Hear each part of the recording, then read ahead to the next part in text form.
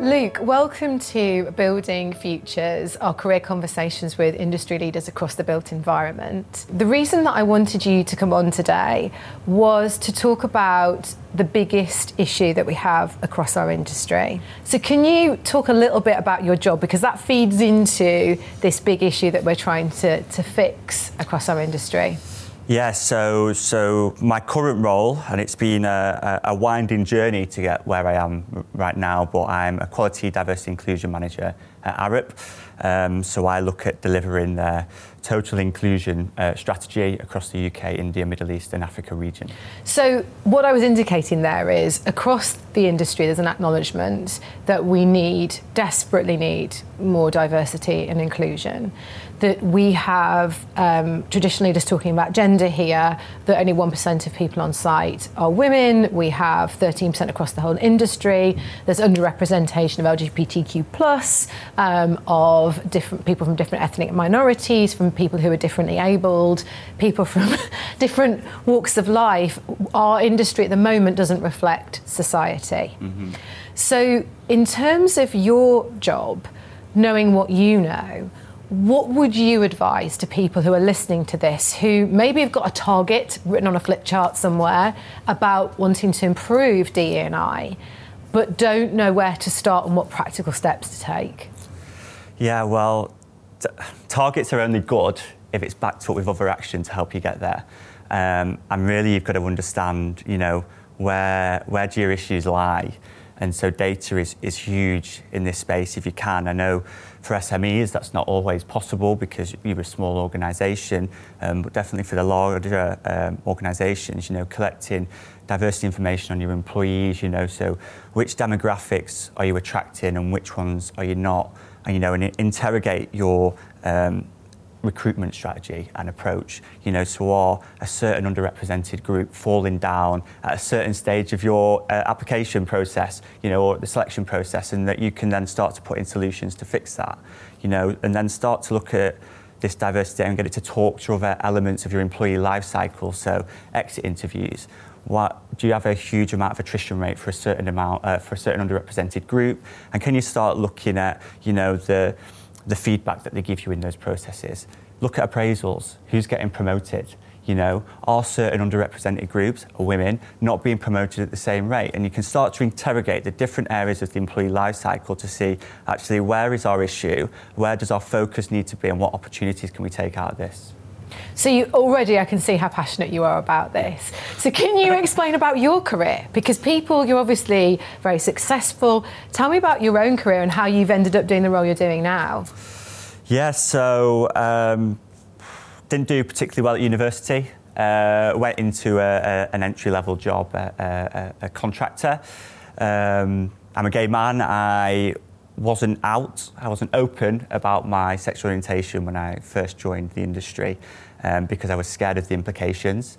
I thought that it would have, an impact on my progression, basically. So I didn't disclose it, and it was only until I saw that this organisation had staff networks, so an LGBTQ plus staff network, and that sent me the message that actually it's okay to be open and you can be yourself in this organisation.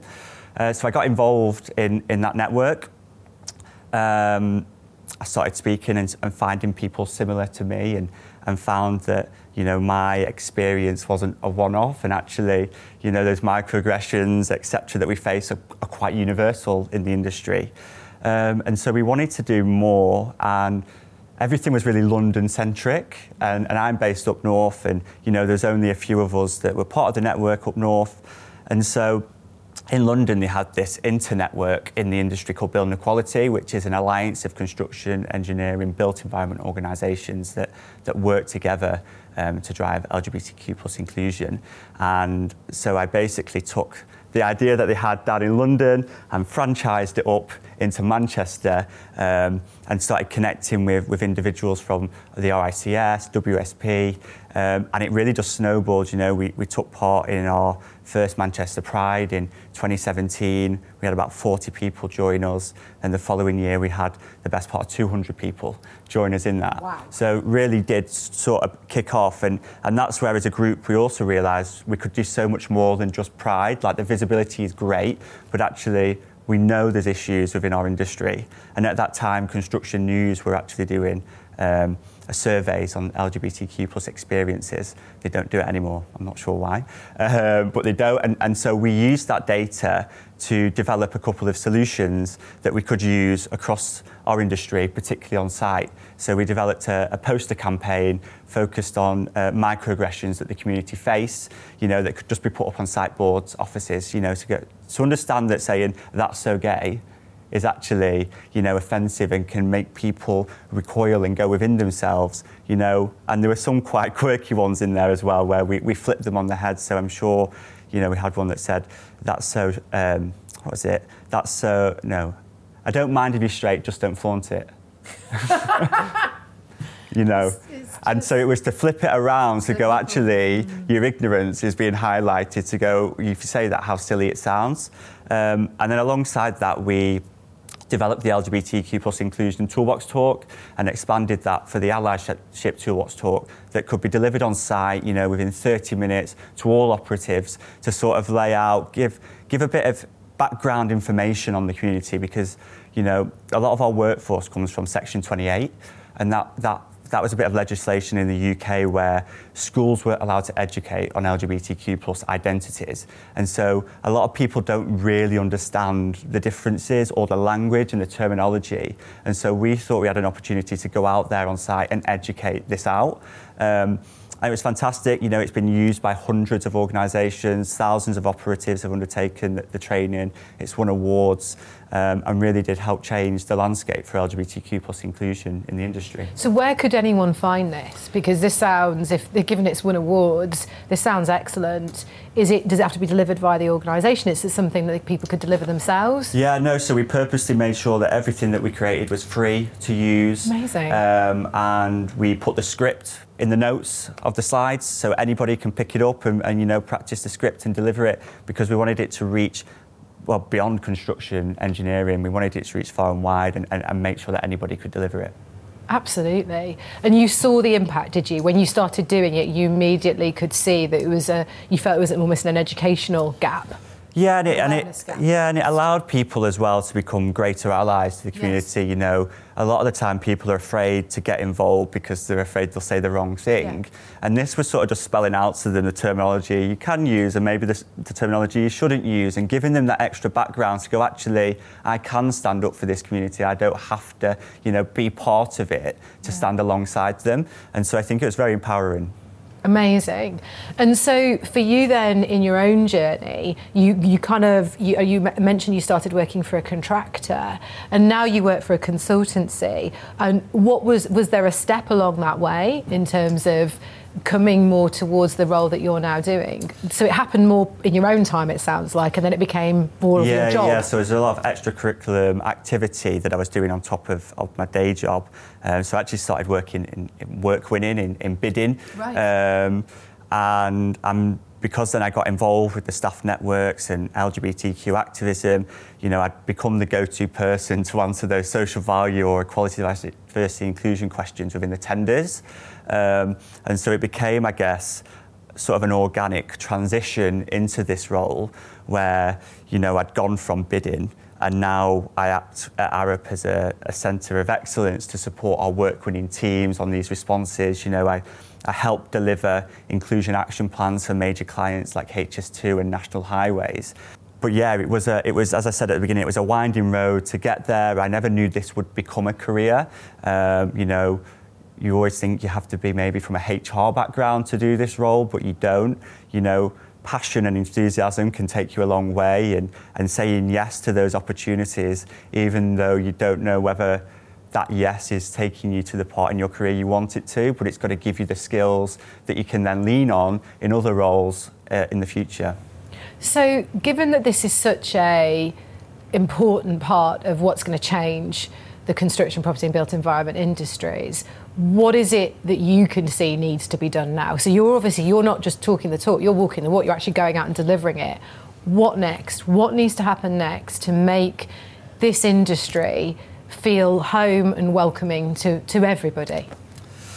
Yeah, it's a good one because there's not a one size fits all. There's no silver bullet that's got to solve all our issues, and that's why I think for organisations, regardless of size, is talking to your people, understanding what your people need. Having those employee resource groups or staff networks helps for those underrepresented groups to come together, and feel seen. Offer them a platform to share their stories. There is so much power in human stories, because it allows us to have that empathy to the challenges that people face that we might not be, accustomed to ourselves. I very, I acknowledge the fact that I sit here as a white man, and so have a lot of privilege from that. Other parts of my background, bring that privilege down, but at the end of the day, I'm still a man, and so I'm afforded a lot of privilege for that, and I'm still white, so I'm afforded a lot of privilege, and it's acknowledging that, but moving my privilege so that I can empower and uplift others that don't have it. Which is massive. And I think we want more people because we face, as an industry, the biggest societal problems that we need to help to fix, like the sustainability of the planet, how do we get to net carbon zero? And we'll only come up with the best solutions to those problems if we make this feel like home. You mentioned earlier that there is not just an impact on the community that you're working in terms of the built environment, but there's a societal change impact that you think it adds social purpose to what we do when we talk about D&I. Can you explain more about what you think and the impact you think it has? Yeah, well, I think the changes to social value in the UK and, the PPN that came out a couple of years ago that mean all tenders now have 10% social value, and that includes equal opportunities and, economic inequalities, and it's all intrinsically linked with ED&I and how do we uplift our communities, and delivering that social value is about those local needs and understanding what are those local needs and how do we uplift those underrepresented groups and support them to come through our industry, from those non-traditional routes, so apprentices and internships, and making sure those internships are paid, because if you're an underrepresented group, chances are you're also from a lower socioeconomic background and you're not going to be able to do these unpaid work experience or internships. And so we've got to, make the opportunities that we offer to our communities equitable, so that we can reach them. And we've got to sell ourselves a bit better sometimes. Don't we just? I totally agree. It's not all about muddy boots on a site. There is so much more, and the digital element has come on so much over the last few years. I'm no expert in it, but the kids are all about that, and TikTok and comms, and there's so much more to construction than just, being out on site. There is so much more, and I think we could reach so many more people if we just sold ourselves a little better. Well, and this was the reason that we wanted to do these conversations, was because we know that we have so much that we can change. There's also so much that we already do as our industry. We make sure that we have clean water. We make sure we've got roads and highways. We make sure that we have buildings where people can be treated, educated, live, etc., meet and work, social time. And yet we are very poor at selling actually the impact that we make on society. And I think there can be these stereotypes, as you just said, of muddy boots and cold on site, and actually it's so much more than that, because it's everything from architecture, yes, all the way down to muddy boots on site, but also then the maintenance of buildings as they progress. So it is interesting how we make this career attractive. When you reflect on your own career, was there any pivotal moments where you go, that was a moment that was really important? Yeah, there was, and it always sticks with me. And it's not a particularly positive experience, but sort of was what spurred me on to sort of continue doing what I'm doing. And it was a colleague that said to me, you do know, because of your sexual orientation, because you're gay, you're going to have to work twice as hard in this industry to make it. And I sort of thought, you don't mean that in a way to upset me, but as a way to sort of, I don't know, warn me of some of the barriers within this industry.